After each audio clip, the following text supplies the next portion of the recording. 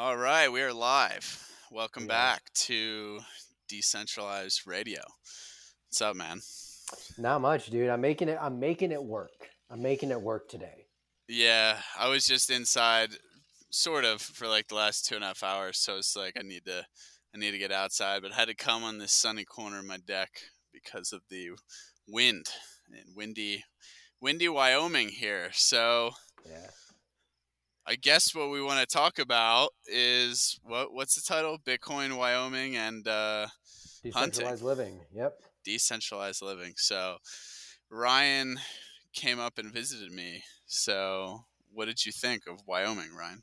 It actually changed my perspective quite a bit because I had been through Wyoming, several times traveling on 80 East to get back to Michigan to visit family or whatnot. But I hadn't really been many places in Wyoming, minus Yellowstone, like a couple times. But I never really got to experience, say, the culture or really drive around anywhere else besides Cheyenne. So it was cool to see this sort of maybe lesser known gems of Wyoming. Sort of like your town is a very beautiful place. I won't say it by name to protect your privacy, but it was great. I mean, I loved it. It really made me think about where I want to be. And also, I have to say this. I just got back from camping, but I noticed this in Wyoming too.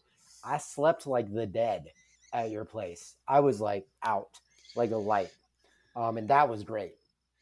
Yeah, I think it's such a huge difference from like the city, like being in Salt Lake, which is a pretty decently populated area, and being out here.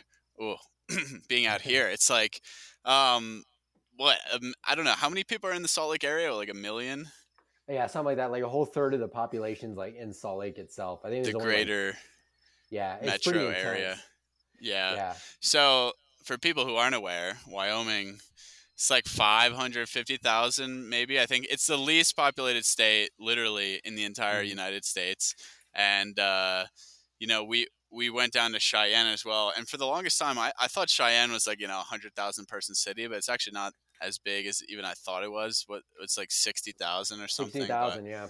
yeah, between I guess Cheyenne, Laramie, and Sheridan on kind of the east side. Well, Cheyenne and Laramie are close by. That's like 100,000. So yeah, it's pretty spread out. I live in central Wyoming, so as Ryan you said, it's not a lot of people come up here.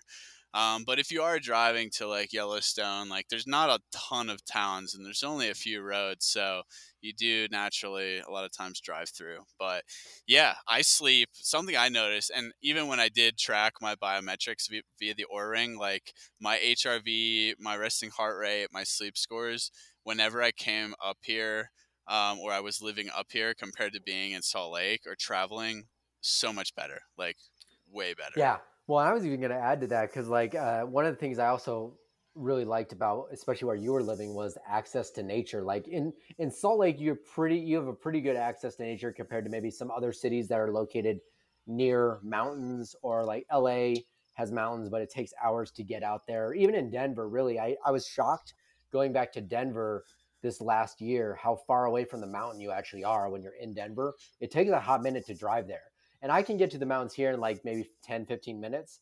But the difference is you're in nature 5 steps away. We went to a really cool, I think it was a state park right by your house to see some bison and stuff.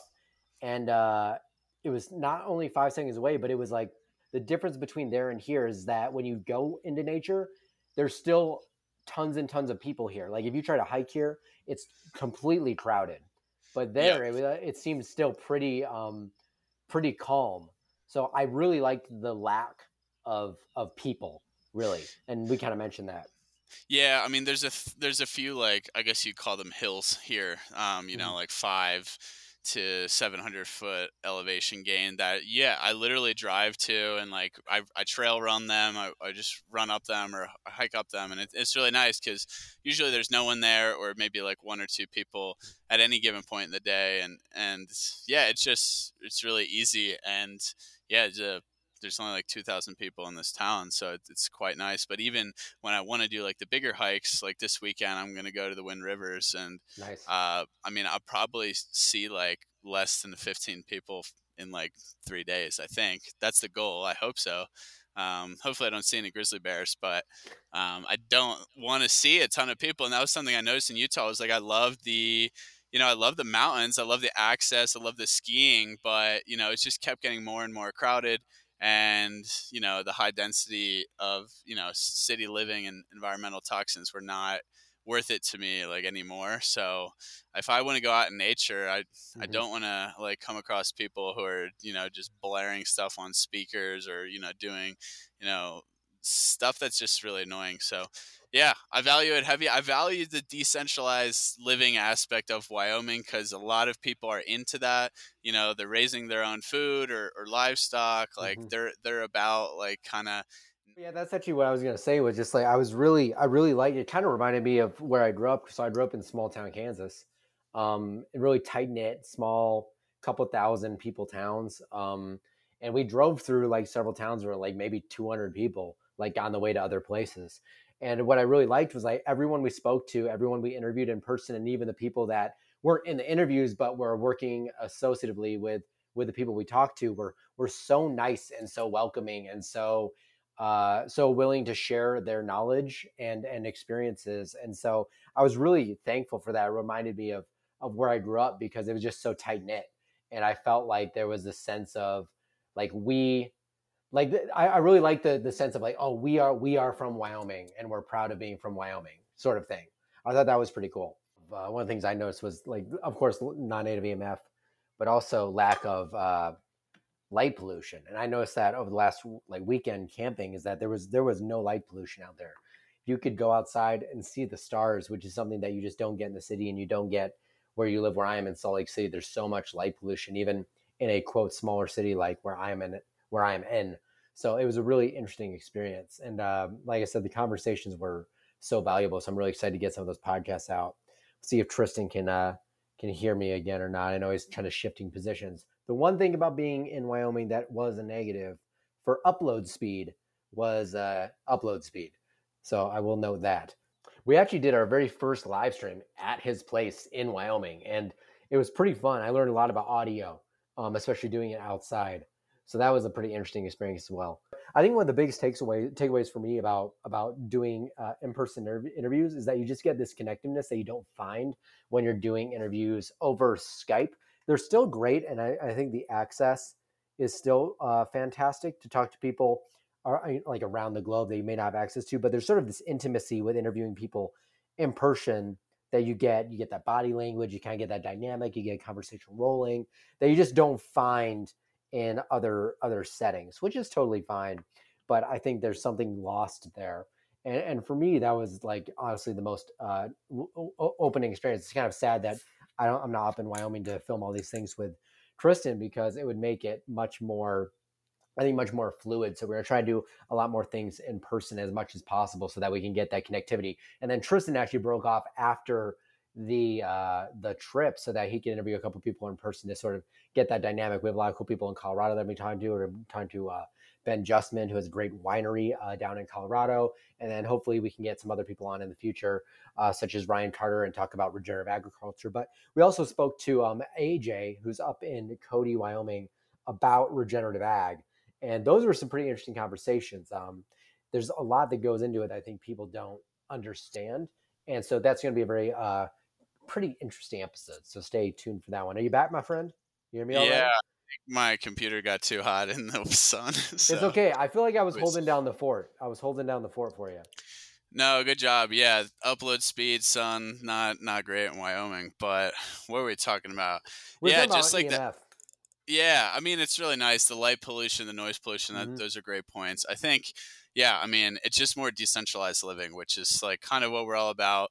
It's cool to hear that you're thinking, more long term vision. Definitely, my goal out here is to get some land and get a house built and have acreage to raise my own food. Hmm. But yeah, there's a lot of things going on in the health space where it's always like people.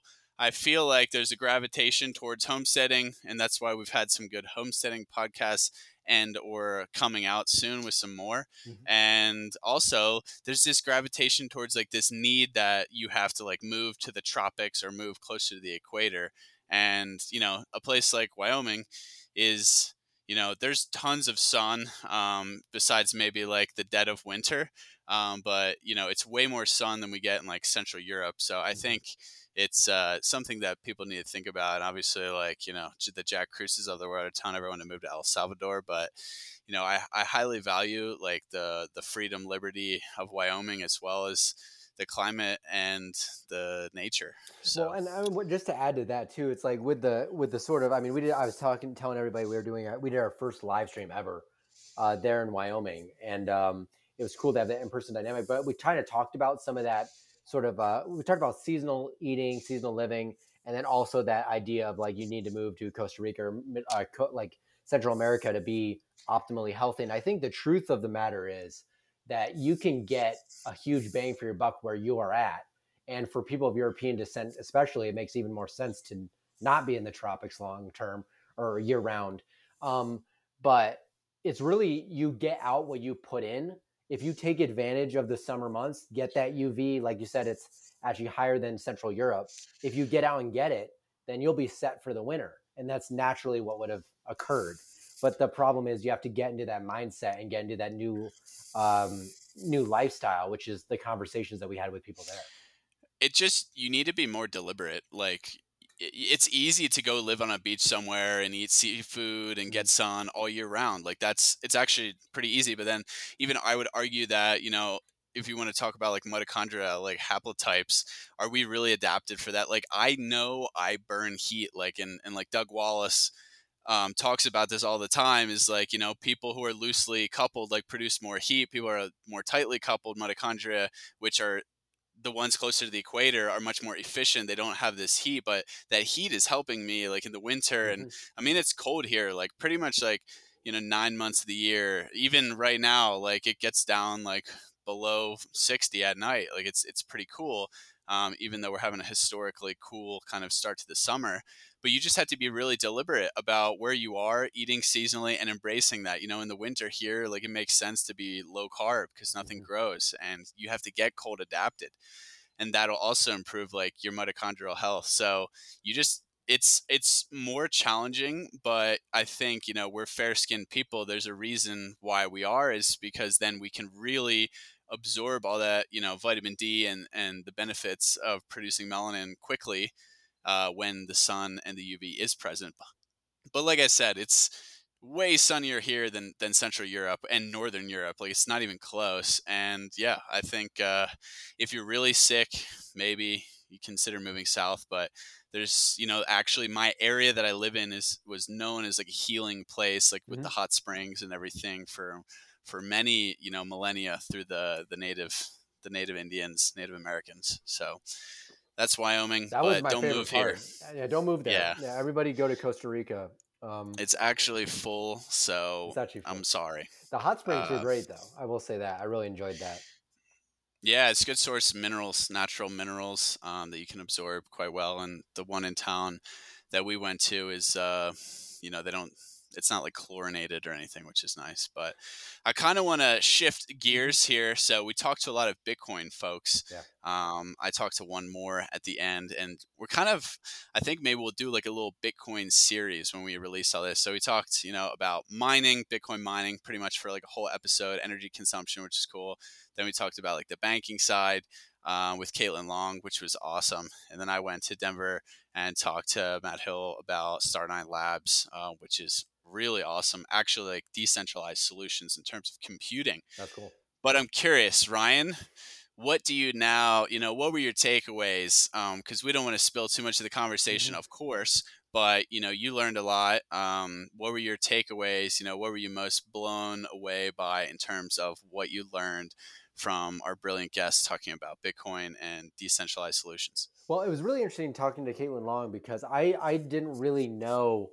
We in that episode, just for a little bit of preface, we kind of talk about the history of the banking system in the U.S. and we kind of she does a really good, thorough overview of like the beginning through the FDIC introduction in 1933. to now, and sort of the pitfalls there, and also some of the reasons why Bitcoin is beneficial in sort of like an accompaniment to the current system. And I really like that she wasn't one of those people that was super anti fiat per se. Like it's not like Bitcoin one for all sort of thing. I kind of liked like that point of view. I'm trying to not also say everything that we talked about in the episode. I'm trying to like leave a little bit for mystery. But I think actually some of the most interesting stuff was when we talked to Colin the day before about the practical applications for like the energy that Bitcoin produces when mining, and also just the things that you can do with it. I didn't, because you always hear about Bitcoin using up all this energy, but you don't really talk about the energy that you can, or the energy you can utilize from it and put back into things such as like heating water, or like we've had people on the podcast talking about greenhousing, horticultural stuff, and I think that was the most interesting part to me, is about the what we can use Bitcoin energy for, because I had never known anything about that before. Yeah, the mining stuff for me is like always the most interesting because just like from an engineering background, it's Mm, so fascinating. To me, it encapsulates like the lack of knowledge that the average person has about our power grid and how, it's really a sensitive network, and the Bitcoin miners are actually providing a lot of flexibility in that mhm, regard. And I wrote a bit about that in my book, and there's been more and more coming out. Like a lot of these guys at Riot mhm, down in Texas, working with ERCOT, Energy Reliability Council of Texas. It's just cool stuff, right? Like the grid is dynamic. You add more dynamic intermittent loads to it, like renewables. It's going to be a bit chaotic, and we have just an ever increasing demand for like energy on demand, electricity on demand. Like you don't realize, like whenever I talk about this stuff, how grateful you are to you just go switch a light switch in your house, oh flick a yeah. switch, and it's there. Boom, electricity, yay, I have light. Which is funny because I actually never turn the lights on here in the summer, really. Circadian hacks. But like, do you know what goes into that like moment, and just having that all the time, like on a moment's notice? It's a lot goes into it, and it's a very sensitive system. And it's cool that Bitcoin miners add kind of some versatility, some dynamic load response to that. And yeah, I think people need to get more educated on that, and hopefully they will, because the likes of always talk about Elizabeth Warren, but a lot Mhm, of politicians just really trash Bitcoin for its energy consumption, mhm. and it's actually providing a solution. It has benefits that can be used in terms of the heat produced, and it's not just like mining for nothing. Like you're mining for Bitcoin, soundest form of money ever created. Well, And yeah, yeah. and I'll just add to that, and you can probably correct me if I'm wrong, but in one of those discussions we had, we were talking about the EIA projections for how much energy in the grid will be needed by in 2050 versus say now, and I just googled the number, and it's like 45 trillion kilowatts of energy, which is about 20 trillion more than now in usage. And we discussed sort of how the whole green energy movement in its current form will not get us there effectively, because the current backups for all of the green energy, solar, wind, is gasoline. And so, in one of the discussions, we sort of talk about how Bitcoin can be part of a buffer for some of these things in between, which I found like super fascinating. Like I had no idea that that was even a practical application. But it was also really interesting to hear Colin's story about how he used it for heating. But I'm not going to give it all away, because I think that's a really fun discussion that people will take a lot away from. Yeah, it's like, well, it's just the whole nuance of like renewables, right? And we talked about it too. And it's like renewables to me, it's like they're actually a very good source of energy production from a decentralized standpoint. Like if you are off the grid, like you probably put solar panels on your house, and you're not taking up any area that would otherwise be utilized for things that are not destroying or ruining the environment. So like from a land utilization perspective and a material utilization perspective, like renewables are pretty terrible because their energy and power density are very poor. So Mm-hmm. it's like this whole ESG narrative. I think people anyone with like a engineering background, like you can just look at these numbers and you realize it's not all it's cracked up to be. There's still a use, of course, but it's always going to be a mix of energy. So anyone who tells you it's like, there's coal maxis, there's oil maxis, there's nuclear maxis, there's Hmm. renewable Hmm. maxis, like, no, it needs to be a mix, but you have to understand the pros and cons like of each. And yeah, like the problem with, some of the, inherently fossil fuel based energy production is, yeah, there are a lot of byproducts, but a lot of that has been improved over the past, like, decade. But here in Wyoming, for sure, you hear a lot about like some, like, just nasty shit that was done like Hmm. 10, 30, 40 years ago, because like there's no regulation really on that by for big petrochemical companies. So I'm not I'm trying to stay objective in this. Yeah. And yeah, it's always going to be a mix. There is no perfect answer. They're actually building a nuclear power plant in Wyoming, I think, as Oh one of wow. like a Bill Gates test Oh venture yeah, yeah, thing. yeah, So yeah. it's that's something that's really interesting, because I don't know. Maybe that's the only thing I agree on with Bill That's what I Gates. was I gonna don't say. know. It still That's what I was makes gonna me say. It still makes me skeptical. Yeah. But I guess we'll see. Yeah, that was something that, I mean, we talked about sort of in the podcast that there's an Oliver Stone documentary out called Nuclear Now that I just started watching, but they talk about a lot of the nuclear power stuff, some of the misconceptions, and how it actually can be like a really good thing when done in a practical way. So it'll be interesting to see where that goes. But the other thing too on that is you mentioned like solar and things like all these green energy things being good in like small settings. I think one of the biggest problems that kind of traverses all these different discussions around health, like medical system, food system, and we had these discussions in Wyoming, is that on a large scale, it's hard to create something that is truly beneficial all around and doesn't have some huge pitfalls. Like we spoke with AJ up in Cody, Wyoming, a lot about regenerative agriculture and sort of the food system and the big four meat packing facilities in the country, and how because on a mass scale we have these four companies that control this stuff, we have all these problems subsequently down the chain. Same goes with energy. I think the more that this is really what I took away from our trip on a 30,000 foot view is that the more you think on a hyper localized level, I feel like the better off you will be. Because it's hard to create something that sustains the masses in the way that benefits everybody, if Hmm. that makes sense. And so that's why I think we're going to see these shifts over the next several years, as it seems from our conversations of people sort of like you said, people getting into homesteading or all this other sort of decentralized stuff because I feel like we've propped up our system on stilts that are fragile, and I don't think they'll hold in a lot of ways in the next several years. Yeah, and with that, talking to AJ, talking about sourcing beef, right? Mm-hmm. Like, so Wyoming has like 2.5 times more cattle than people, right? So it's like there's more than enough, food in terms of meat in Wyoming. So that needs to go to a population center. Utah, Denver, Colorado's probably got enough beef too. So then it's like, all right, where's the next one? And AJ was talking about like Phoenix and Mm-hmm. Vegas. And yeah, so it's like thinking logistically about that. It's like, okay, well, like if there was a coalition or a partnership between like, the state of Wyoming and the state of Arizona or the state of Nevada to, get Wyoming beef down to these population centers, like that would make sense. But, Mm-hmm. the USDA is just so complex with all these things. But then you think about it as well, it's like, damn, like Phoenix and Las Vegas, like those cities don't even make sense. No, Like, I I think mean, about that from all the a time. sustainability perspective, Yeah. especially water. And the fastest growing cities seem to be like those cities. It's like there's like, I mean, there's also like Austin and other cities down in Texas and stuff. But like during COVID times, like Las Vegas is one of the fastest growing cities in the U.S. has been for a while. Phoenix is down there, and they're really in these food deserts, and it's not productive at all.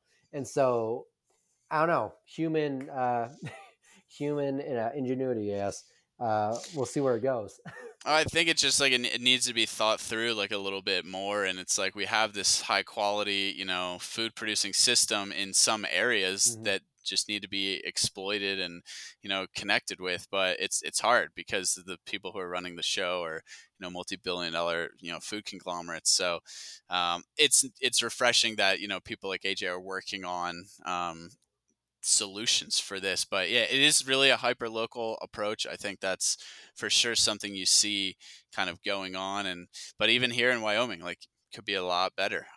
Just being at the farmers market, I mean, it's cool selling bison at the farmers market, and people are like really excited about this stuff. And there's a lot of people who are gung-ho on local, and they just opened in the other town like a farmers co-op store kind of. And I got our bison in there, and Nice. there is a movement. Like, even here, it's not like something that's just like ubiquitous, like everyone's buying everything local. Like, no, I go to this grocery store, I mean, you were there, Hmm. in my town, and it's like there's literally nothing local there. Mm. That's a problem, and that might just be that grocery store specifically. There's other ones that are better, but then if you just go to the farmers market or connect in the community around you, you have access to all these local, food items, which in Wyoming are mostly animal based stuff. Maybe here we're getting some produce Mhm. increasingly for the next 3 to 4 months. But yeah. How was the farmers market? Because you were just there the other day. How were people receptive to your Bitcoin sign? That's a good question. Yeah, well, if you're not aware, I was selling bison. I work for with a bison ranch in Lander, Wyoming. If you want some bison, check it out. I started selling at the farmers market because I was like, this needs to happen, like in the town that we're in, and it's we had a Bitcoin sign, Bitcoin preferred. I put my books out on the table. My buddy Cody did pay me in Bitcoin, but he also got me the sign. So I don't know if that's an official transaction. It is, but I had some people tweet at me. They're like, I might just drive up to Wyoming just to pay you in Bitcoin. I was like, please do. But overall, it's getting the word out there. And I think we talked about this before. It's like, if you just start asking people or showing people, oh, Bitcoin thing, that's going on, what's that? So a lot of people just like, oh, Bitcoin preferred, that's interesting. A couple guys, they're like, yeah, I got some Bitcoin, I got a Bitcoin, like singular, like not like it's divisible in any ways. But and then they stand there and talk to me about, like, the very decentralized individuals, and I'm Mhm. like, how can I, like, how can we connect and get you more involved? We have Bitcoin meetups and stuff. They're not on social media. They're not, Yeah, in anything. They're like, yeah, I'm just living the life, but power to you. So I think it was good. Again, it's just spreading that message, and in any way, any form possible. The more people that see and are like, oh, Bitcoin, and I gave my book to a couple other that's producers awesome. as well, and yeah, Yeah, I mean, when we were at the farmers market in Lander, we went to, I think it was at the same farmers market as the one you sold at. yeah, yeah, Yeah, so it was really cool. It was just like a street, had a bunch of like people's tents, and I there was a goat milk sale. He was selling goat milk. This farmer guy, and I was talking to him about. I think I was telling him what we were doing, like while we were in town, because I was telling him we were out of state, because you can refill your jugs he gives you if you're there the next week. And I was like, oh man, I can't, but I'll keep this for broth. But we were talking about how we're doing social media stuff, and he was like, oh yeah, don't even get me started on that. Like, I don't know how to use my phone. I mean, I'll break yours if I touch it. And I was like, I think most of these farmers just don't, or it's just not part of their lives. I mean, they're so ingrained in like what they do, and that's sort of it. I mean, they show up locally, they sell their stuff, and maybe they have like a processing facility they send their other stuff to. And this was a conversation that we had with Cody about, or not, no, in Cody with AJ about farmers sort of not knowing how to get into this regenerative stuff that he's trying to do, because they're so focused on just their job of raising the cattle, getting it off to the processor, and then that's it. And so yeah. it was a pretty interesting conversation. These people are just trying to make a living, right? Yeah. So you have to respect that. First off, you have to respect that they're food producers, because Mm-hmm. they're the reason why, a lot of you like have food to eat. But then you have to respect how hard they work. Yeah, they don't Yeah. have time to really even get up to speed with a lot of technology, and obviously some are better than others. But that's a big hurdle, of course, with Bitcoin adoption. But at the end of the day, they're just trying to do what they think's best. So, like, the worst thing you can do is be arrogant and act like you know everything. Oh, you need to do like rotational grazing and do this and get the soil balance right. It's like, and they look at you and like, who the fuck is this guy? Like, have Yep. you ranched a day in your life? Like, no, but I read like 5 books on it. It's like, okay, do you know how hard it is? Do you know? I mean, even you want to do rotational grazing. All right, you need to move your animals more. You need the infrastructure. You need the fencing to do that. Like, it's Hmm. it's more effort. It's more involved, and it's a delicate balance of emulating nature. So, yeah, being respectful and grateful of local food producers is extremely important. But you do want to, of course, ask them questions and ask them if they thought about things like that, or how they raise their animals, and you know show interest, and then they'll respect you. So I would say that's probably a recommendation. If you're going to a farmer's market, the worst thing you can do is act like you should give them recommendations on how they raise their food Oh or their no, animal. if anything, you should be asking them questions. I mean, that was like Yeah, my whole yeah. thing. This trip was like just asking questions about things I don't know. I mean, that was like part of the discussion we had with pretty much everybody on the roster that we talked to was like just the having more knowledge in general helps you make better decisions. And I think that was like a huge overview takeaway. So just the more you know, the better you do. Yeah, and I think for going back to Bitcoin, like talking about the mining side of things, talking Hmm. about the banking, system, the issues with that, like it gives you a clearer picture of like the whole view of Bitcoin. And that's why I'm excited to release these podcasts, because then you can learn about the whole thing. Like not just, oh, it's gonna make me rich, or oh, it's like a great store value. Like it's so much more than that. And Hmm. these are the people that have boots on the ground that are propelling this adoption and this, you know, technology forward. And without them, it wouldn't happen. So you really have to respect that hustle, because it is, technically a very high risk decision to Hmm. to do these things. But yeah, it gives you an appreciation of the things that it takes and how long it takes for these things to play out. And that's why especially talking to Matt Hill, talk about like Bitcoin adoption and all that, and it's going to take time. Like it's Hmm. not going to go to, and it shouldn't go to a million like by the end of the year. We don't want that. The chaos that would ensue if that's the case would not be something you would want to experience. I know personally, I would rather it stay lower at Hmm. prices, so I can accumulate more. I understand the value, but when you see like the legislation, the shackling that Caitlin Long's Yeah. bank has Yeah. gotten from the feds, and just like the reputation and things that people say about like the mining industry, when in Mhm. reality it's a lot less gray and cloudy and than people think. And New York Times is writing smear articles, Mhm. editing pictures. So it's crazy, but it's cool to be in this like disruptive world where it's like, wow, we act like, if you just go and talk to the people who are actually running these companies, Mhm. you get it straight from the source. Like don't trust, verify, and Yep. and you learn a lot. Yeah, and actually, I was just going to say for anybody that has any like, I mean, I know I had a lot of questions and confusion around Bitcoin and especially mining and sort of like some of those applications. Like, I think these 2 episodes or 3 episodes that we've done, like with Colin, Caitlin, and you talking to Matt, are going to be really good to sort of dispel some of like the common myths out there, common criticisms.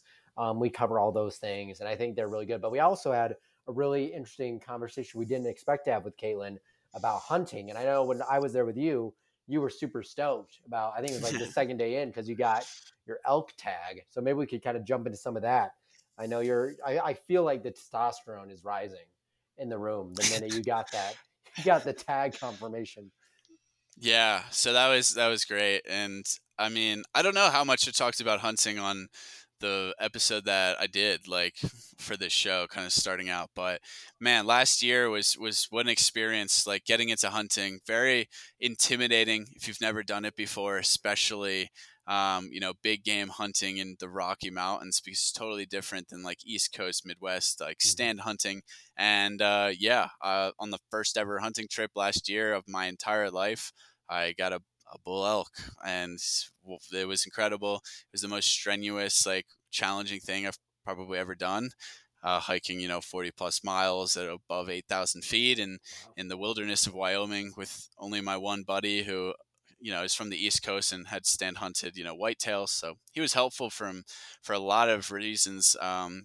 But at the end of the day, we had no idea what we were doing, quote unquote, and intuitively figured it out, and we're successful. But the connectiveness, the gratefulness of harvesting an animal and then having that fuel your life for the next year is, wow. Like, I wouldn't trade that for anything in the world, and that's all I want to do now. So I still have Yeah. a good amount of this elk left. It is the purest protein you can get, and we had Stefan van Fleet on Mhm. talking about this. We posted that reel today. The nutrient density of wild game is higher if they are eating like diverse, native grasses and things like that. And undebatable. I mean, you can feel it, you can Mhm. taste it, you can I'll see it. I'll say this because you let me try some of your elk when we were in Cheyenne because you brought some with you. That thing was dense. Like, and Yeah, and I always talk about this with people when I say when I eat liver because I'll cook like a couple, and I don't eat liver every day, but I'll cook like a couple low, like maybe 3 or 4 ounces of liver, and I'll be full. Like that will fill you up. And it was really interesting because that's the exact same way I felt eating that elk. Was like I could just feel the nutrient density in that thing. I was like full after eating just a little bit of it that you gave me, maybe four or it's five it's ounces. definitely way higher in protein Hmm. because there's like no fat. I mean, these things are just like Super lean. lean, mean. They're not that, I don't know. They can be mean, but they're just lean units. Like, they're athletes, right? What was the other thing that Stefan talked about? He's like, the phenotypes of, Oh of yeah. cattle that were like pasture raised are like athletes. Yep. And then Yep. you want to think about like deer, antelope, and elk. That's LeBron Well, James of the meat world. yeah, and actually, we had a part of the interesting conversation that we had with Kaylin about it was the taste difference depending on the animals, and we talked about this with Stefan too about basically the What they pasture eat. the animal ate can change not only the phytochemical and the nutrients that are within the meat, but also like the taste. So she was talking about antelope and how they could taste the difference between sagebrush predominantly feeding antelope versus like grass or alfalfa, and there's like a gaminess difference. And so I find that fascinating. They're just these nuances that I don't think people think about at all. And I remember I told this story on the podcast about how I brought grass-fed ground beef just from the store. So like this is just probably from some farm, maybe not even local, but grass-fed, grass-finished ground beef home. And I gave it to my girlfriend's mom to cook for dinner, and she tasted it like while cooking it to just check on it, and she thought it was like rotten because it tasted completely different than grain-fed beef. And I was like, no, that's just what grass-fed tastes like. It has a different taste. So Yeah, it's I fascinating. think I think that's a common criticism. I've had people tweet at me like, 100% grass-fed beef tastes like shit, like, Hmm. you're crazy. And it's like, we're so indoctrinated with the flavors of food, and we love bland chicken, grain-fed beef, flavorless pork, It's crazy. and that's what people are used to. And that's why you have to season the shit out of like chicken if you're like a bodybuilder, bro. Oh But yeah. if you had like a real pasture-raised chicken, it would be a lot more flavorful. And yeah, inherently grass-fed beef is quote unquote like more gamey, and a lot of people at the farmers market are like, how gamey is your bison? I'm like, Yeah. what's what's your background? Are you eating it's not like an antelope, like they're No. not eating sage, but it has flavor from the grasses and pasture that it's eating on. I still think wild boar is probably the gamiest thing I've ever eaten. Um, Yeah. and I liked it, but I like kind of that gamey. And goat can be kind of gamey depending on, I guess, where it was raised. But but I love it. I think Yeah, it's great. goat can be gamey, but the way I see it, I love this cool concept that it's like you can get phytochemicals from meat, and the Hmm. higher quality meat that you have, the more phytochemicals. So it's like, you don't need to eat as many vegetables per se as you think, especially if they don't grow locally, and you can get some of that from your meat, which is, I mean, Well, that's and actually, badass. there was an interesting study I read recently, and don't quote me on it 100% because I'm kind of paraphrasing from memory, but they were saying like the antioxidants you get from fruits, vegetables, don't do as much as the things you make in like endogenously, like inside your body.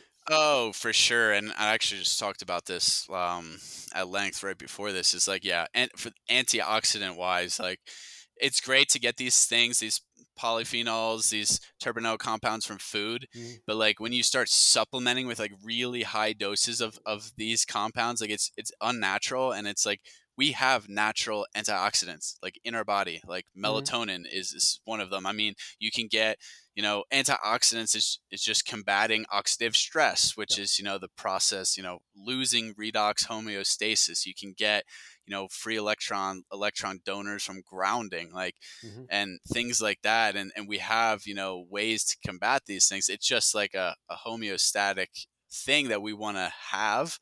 Um, so if you have too much, too many free radicals being produced from whatever external stressor, that's bad. But like it doesn't always work, and they've found, there are studies as well that show that, taking these like exogenous Mhm. plant antioxidants in extremely high doses can actually sometimes make things worse. So Well, and we talked about too, like in the last live, I just did a clip from it today, just because I thought it was interesting. Was the how profoundly, if like strong melatonin is, like natural yeah, melatonin that you make inside your mitochondria, is like the most powerful antioxidant in your body. It's incredible, and you make that, like you make it. So yeah, so what I've learned over the last like year or so, and it's just been really banged into my head with the discussions we've had with like Stefan and some other people, is that how can you prep your body to make the best material, whether that's collagen or antioxidants or things that fight oxidative stress. It's really like, how can you put your body in the best position to do what it's supposed to do? And I think there's so much emphasis in the health community. It's sort of a tangent on taking things exogenously because it sells and makes money and it sounds sexy, that doesn't, I don't think it really moves the needle like the simple things like getting sunlight or eating well-raised meat and all these things. It's very basic. 100%. I mean, just live a more ancestrally consistent life. And then, yeah, you might need to supplement for things like Mm-hmm. traveling or, high, EMF exposure areas, or just, stressors that we wouldn't have been exposed to ancestrally, or if you're sick. Yep. But foundationally, the lifestyle habits you go through on a daily basis, sleep, food quality, light exposure, time spent in nature, grounding, like those, yeah, move Yep. the needle and so much more. and what I learned being out there in Wyoming and over my last couple days just out in the desert, just sleeping on dirt basically, was that if you live in a city, you're kind of screwed on a lot of angles. So either you move, not to Wyoming because it's full, maybe Montana, uh, That's right. but you either do that, or the second best thing you can probably do is one, mitigation where you live, all this stuff, and we'll probably do podcasts on that. We have, but it's like take advantage of your weekends. Like I'm going fishing this weekend in the middle of nowhere to like get away. So it's like get outside as much as you can, away from everything that causes all these things to occur. And because I just truly don't believe that you can out supplement your way. Like I can't outwear lamb's clothing to the EMF in the city. Like it's so much. You can only buffer so much. So it's really about all this other stuff, and that's why decentralization is super important. I think now more than ever for people's health and well-being, is to like think about these ideas that we're talking about in the podcast and implement. Yeah, I mean, it's like a battle every Mm-hmm. day going on for like cellular damage, like, and oxidative stress. And, you want to equip your body to be able to fight that better. So, like, really what you're doing when you're getting outside, you're getting the proper lifestyle habits, like you're training your soldiers, your defense systems, you're Yep. training them. They're becoming like elite defense combat warriors. Whereas if you just supplement whatever, you might just be giving them like, an RPG, like that's the tool, here you go. And then what happens when that RPG is gone? They're not strong fighters, so they're Mm-hmm. going to lose more often than they're going to win, Yep. and that causes, aging and cellular damage and chronic disease down the road. So it's, and if you're in this perpetual like, losing battle, that's when you get in the negative feedback loops of, like cell danger response, and that switch of just sympathetic, response of fight or flight is always on, and you're Hmm. never actually going to heal. So Yep. that's how I Yep. think about it. Like, Yeah. I mean, you also spoke to Michael Amons, I believe, in Colorado, and I actually talked to him. yeah, I yeah. talked to him on the phone today, just because I wanted to get connected, and we talked a lot about parasympathetic state, sympathetic state, and how like so many people who are in pain are just not only like they may have a physical issue, but like there are people that don't have physical issues that are in pain, and it's from being in a sympathetic state, whether that's from traumas or all this crazy EMF, or it's like multiple things. It's never just one thing. So I actually wanted to ask you, what were some unexpected takeaways you had on this trip? Because we were sort of in your neighborhood, but I bet I'm sure you had some unexpected things. We did go.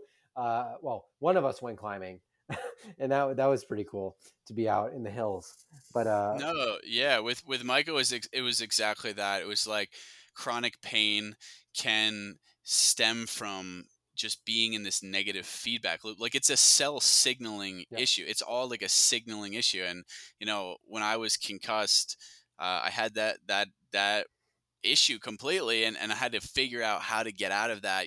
From there are biochemical changes, and maybe you had cell damage, but eventually it's this negative feedback loop you're stuck in it, and you have to get out of that, or you're never going to like fully heal. And his story was powerful. It's like 10 years this same issue, and you're thinking it's better, and it's actually related to some like past trauma, Hmm. accepting that, working on that, and then it's like now you can actually heal from a physical standpoint. Because yeah, at the end of the day, it is all in your head, but like how you treat that, how you attack that, you need to think about it. And if you're just stuck in this hyper sympathetic response of fight or flight, like you're just going to be, there forever if you don't do something about it. But that's probably the hardest part for people to conceptualize. And yeah, I think, So. talking about like with Erwin LaCour as well Hmm. before, or we did a podcast with him, and Yep. is all about that. And that's why like we need to be very cognizant of the states we're in, what sets off these triggers, Mhm. and how you can kind of reel back in that body's sympathetic state to being more parasympathetic and getting back into a healing state. Yep. Yep. That and just take methylene blue. It's freaking crazy. Yeah, yeah. Well, there are some things that maybe could help you like ease back into it, but it's gonna take a lot more than just that. But yeah, it's fascinating. I mean, the whole like pain connection to just Well, think about it. Think about it this way. neurology. If you talk, and this has been my experience in the quote chronic illness community or whatever you want to call it, talking to anybody that seems to have like some really gnarly, like tons of autoimmune issues or really bad mental health issues. Like we have the mental health crisis, like worse than ever. My mom's a school teacher.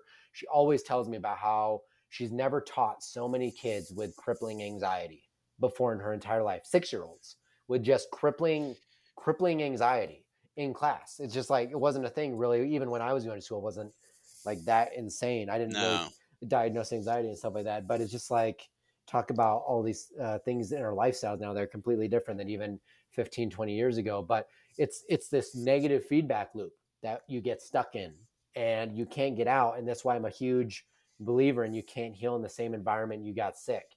Even if you're in the same like but physical that place. applies. That applies to your mental state No, as well, no, like your exactly. mind state, right? Your Yeah, that's why mindset. Yep. that's what I was getting to, and I think it actually starts. And I was having a conversation with my physical therapist about this today, about about my anorexia recovery, and it was basically like, listen, you can be told all the every. I mean, this is the problem with any community you're in is like people want answers to a problem they have, but most people aren't even in the right mindset yet to take action Hmm.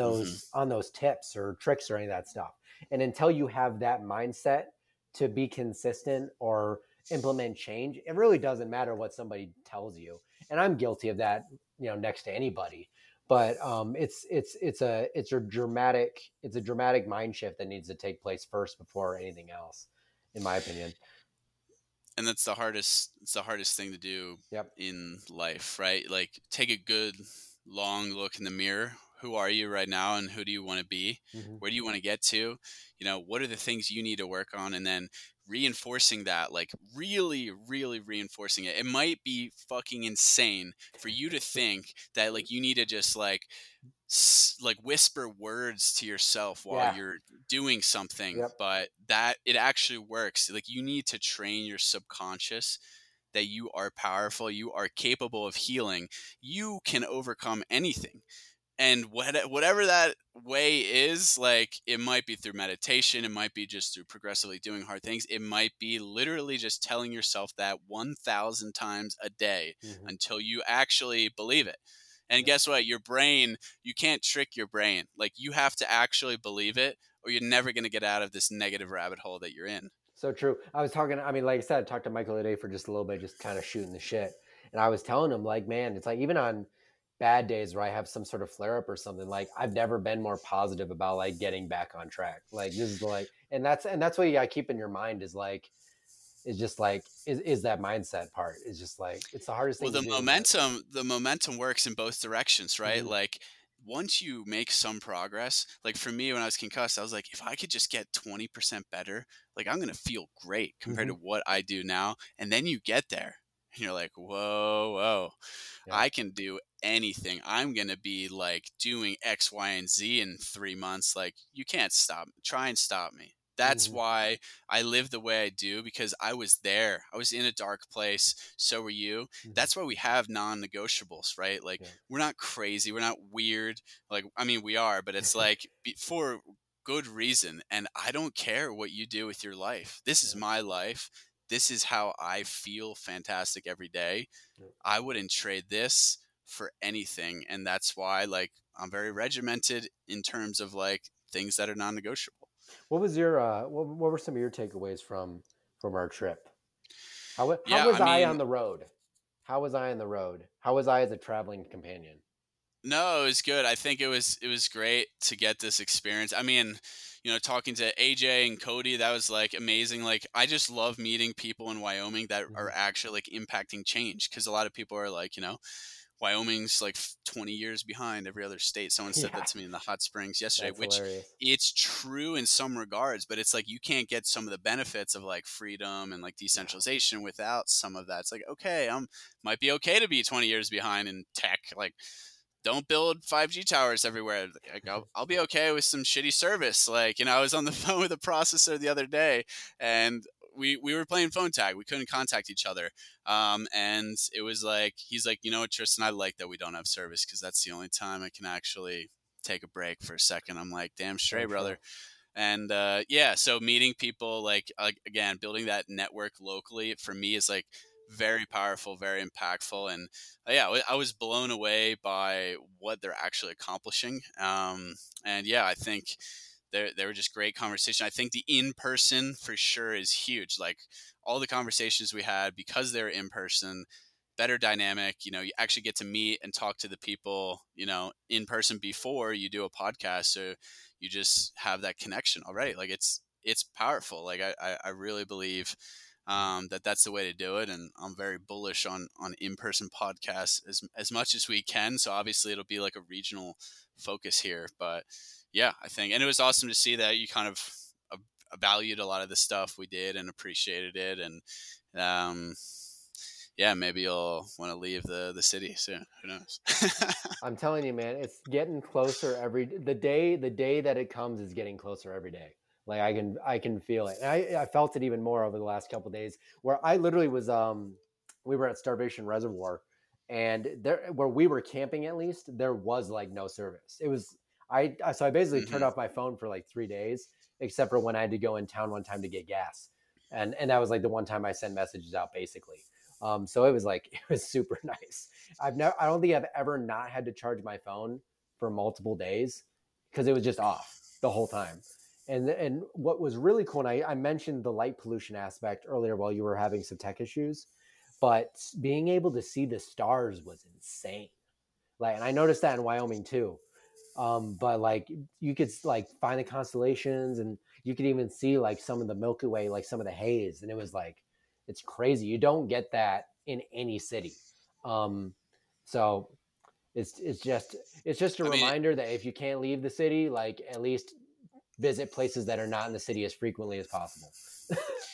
like this is just like the real world. Like Yep. nature is the real world. Like we just have built all over it. And it's progressed society and it is what it is. Obviously, like we wouldn't be here. But like when you get in contact and connect with the real world, it's just like a whole another experience. And then all you want to do is be in nature and be outside. True. Like the night sky hunting, because obviously it gets, I go to bed when like the sun sets here Hmm. at like nine Hmm. 30. It's I'm not watching any, I'm not stargazing in Wyoming in the summer really, but like come October, late September when I'm hunting again, man, you wake up like 4:30, 5 a.m. Or even earlier, and th- that night sky is, it's next level, and you just want to stand out there and Oh yeah. just take it all in. But yeah, I think hunting, that's something I want to get more folks on the podcast on Hmm. talking about. I think that's really empowering, again, that connection. It can be very intimidating, so I would love to talk more about that. I have a few guests in mind I'm Yeah. trying to set up, so stay tuned for that, folks. And yeah, I can't wait to not be online for like 3 days this long weekend. There's a long weekend coming up. You don't like take off Monday. You got a 4 day weekend, Yeah. July 4th. Instead of just getting shit faced at the bar, wherever the hell you are, like at least if you're gonna do that, go outside. Yeah. Like, which a lot of people do, but just value that time. Like it really is special. And there's only so many moments like that you'll have left if you don't prioritize it. But that for me slows down time like no other. Like when you're not on your phone, when you're just kind of like out there, time just goes by so slow, and you can't get back time. That's the No. only thing. That doesn't matter how much money you And have. and time will be at one point or another in your life for everybody. I think it's universal. I think time will be at some point in your life the most important factor. And so I think the sooner you realize that, the better. So I am fortunate of that. And that comes back to decentralized living. Like inherently, like you like live a slower kind of life, like in Hmm. the moment, and time will go by slower. Like you'll value these little connections you have more. You'll cook things slower. Like it doesn't all have to be this hyper productive like hustle culture. Like you can be productive. Like, but that's the benefit of being healthy too, is Yep. like you have this energy to be productive, but like take time to appreciate things as well. And Hmm. that's what I think decentralization encompasses, the fact that you're not just like you're there in the moment because it's all you. Like you're accountable, you're responsible for a lot of everything in your life, so you can't just outsource that and No. get back this time and then try and start 5 businesses or something. I don't know. Yeah. No, I definitely agree. But sweet. I think I'm really excited to launch those podcasts. They'll be out in a few weeks. I think we'll have a little Bitcoin themed, Hmm. maybe like week and a half, 2 weeks, where we get, a few of these Bitcoin centric podcasts out there. I'm excited for that. We'll try and line up some more hunting podcasts I'm excited. with some friends in Wyoming here, as well as maybe Idaho. I've been chatting to some elk hunters in Idaho. And Nice. Ryan, are you going to start hunting or what? Like, what's going on there? Dude, I want to. I actually want to. I should take, I don't know if I'll be Last able to question. make it this season or not because it's probably too No. late, but I can definitely get hunter safety done this year, So if which I think if would be cool. anyone has never hunted before, it's different in every state. First thing you need to do, Ryan just said it, hunter safety. Sometimes it's only online. Sometimes it's online and in person. Sometimes Hmm. it's all in person. Um, you need to do it. Just do it, because there's no, you have that. It's good for your life. Yep. And then you just need to research. Every state has like a fish and game website. Like go Hmm. on there and see what the process is. And usually you have to put in for tags Yep. like, spring, early summer, and then you find out right about now. But if you're a resident, here's the thing with hunting. If you're a resident in the state, like you can get over the counter tags as well, which, you don't have to put That's in for awesome. That's so early. nice. And you obviously, it costs a lot less. Like Ryan, you're in Utah. Utah's, elk, deer, Hmm. I think some antelope maybe, but like, A little bit. people out east don't have access to like elk or things like that. So No, it's it's all a pretty whitetail. great state to hunt in. And guess what? Just find someone maybe who hunts and just be like, hey, can I come with you? Guess what? They'll say yes, because when they do get an animal, they'll want as many people there to help carry it out, and Yeah. you'll get firsthand experience. You'll understand exactly what it all Well, takes, and that's then you probably get some meat as a reward. yeah, that's I mean, that's the plan. I have a friend that my one of my I guess sort of childhood friends, I guess, from here anyways. Him and his dad go elk hunting every year, and they got tags for this next year. And so I'm just gonna tag along with them, just for the No experience pun of intended. going. Yeah.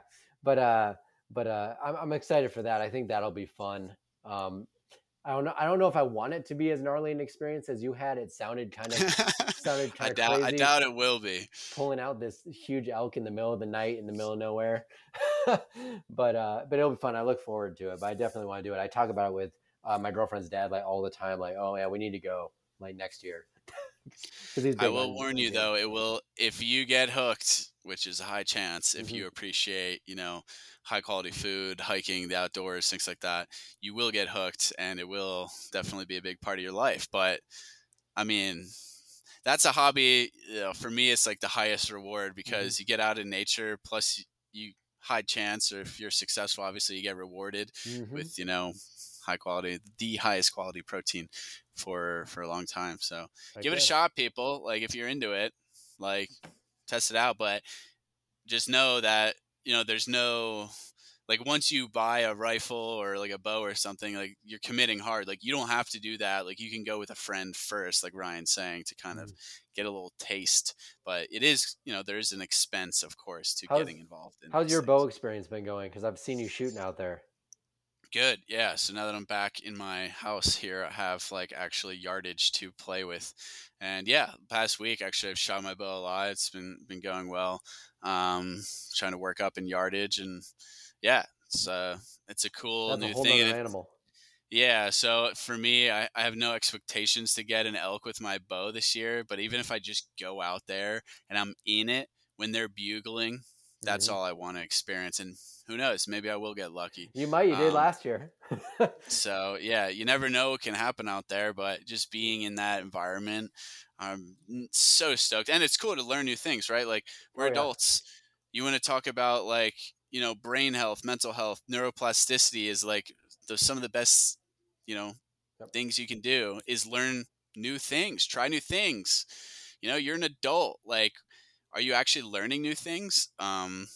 Physically too. Like, how Yep. often are you like physically learning something new, like how to shoot a bow, how to shoot a rifle, Yep. thinking about that, Yep. playing and learning a new instrument, like learning a new language. Like people don't really do these things anymore. Mm-mm. Trying a new sport, like people are like, oh, it's easier when you're younger. Yeah, yeah, and your brain's sharper when you're younger too. And if you don't sharpen that blade, it's going to go dull Mhm. fast. So Mhm. be a kid, be a child, try and learn a bunch of new things. If You it's got to not be for your own you, Picasso. yeah, I mean, you're gonna suck. For me, it's like I hate doing things that I'm like bad at, but then I've overcome this fear where it's like, what if I got to lose? Like, yeah, I don't know. I'd tell you right now, I'm not a good shot. I got pretty lucky shooting that elk last year, but Yeah. guess what? I'm gonna practice more and more, and I'm gonna get better, True and it that. doesn't matter. True that. Alrighty, folks.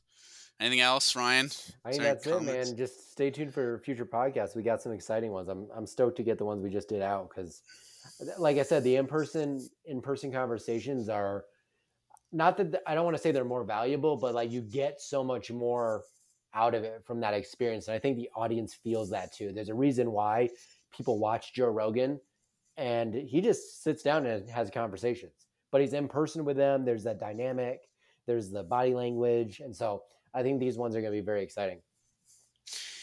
Couldn't agree more. So stay tuned for that, folks. Check us out YouTube, subscribe, Spotify, leave us a review, and I think you can follow so you get Yep. updated from the latest releases.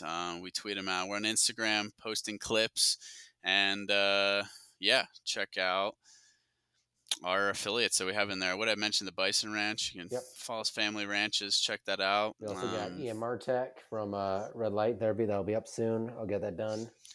So we're working. We're going to keep going here. Tuesdays and Fridays Yep. is going to be our consistent schedule for podcasts. And then we're going to try and do these lives every 2 weeks Yep. on Wednesdays at 4 Mountain Time. So let us know in the comments. Shoot us a message on Instagram for anything you want to hear us talk about in these lives, because it's kind of free form.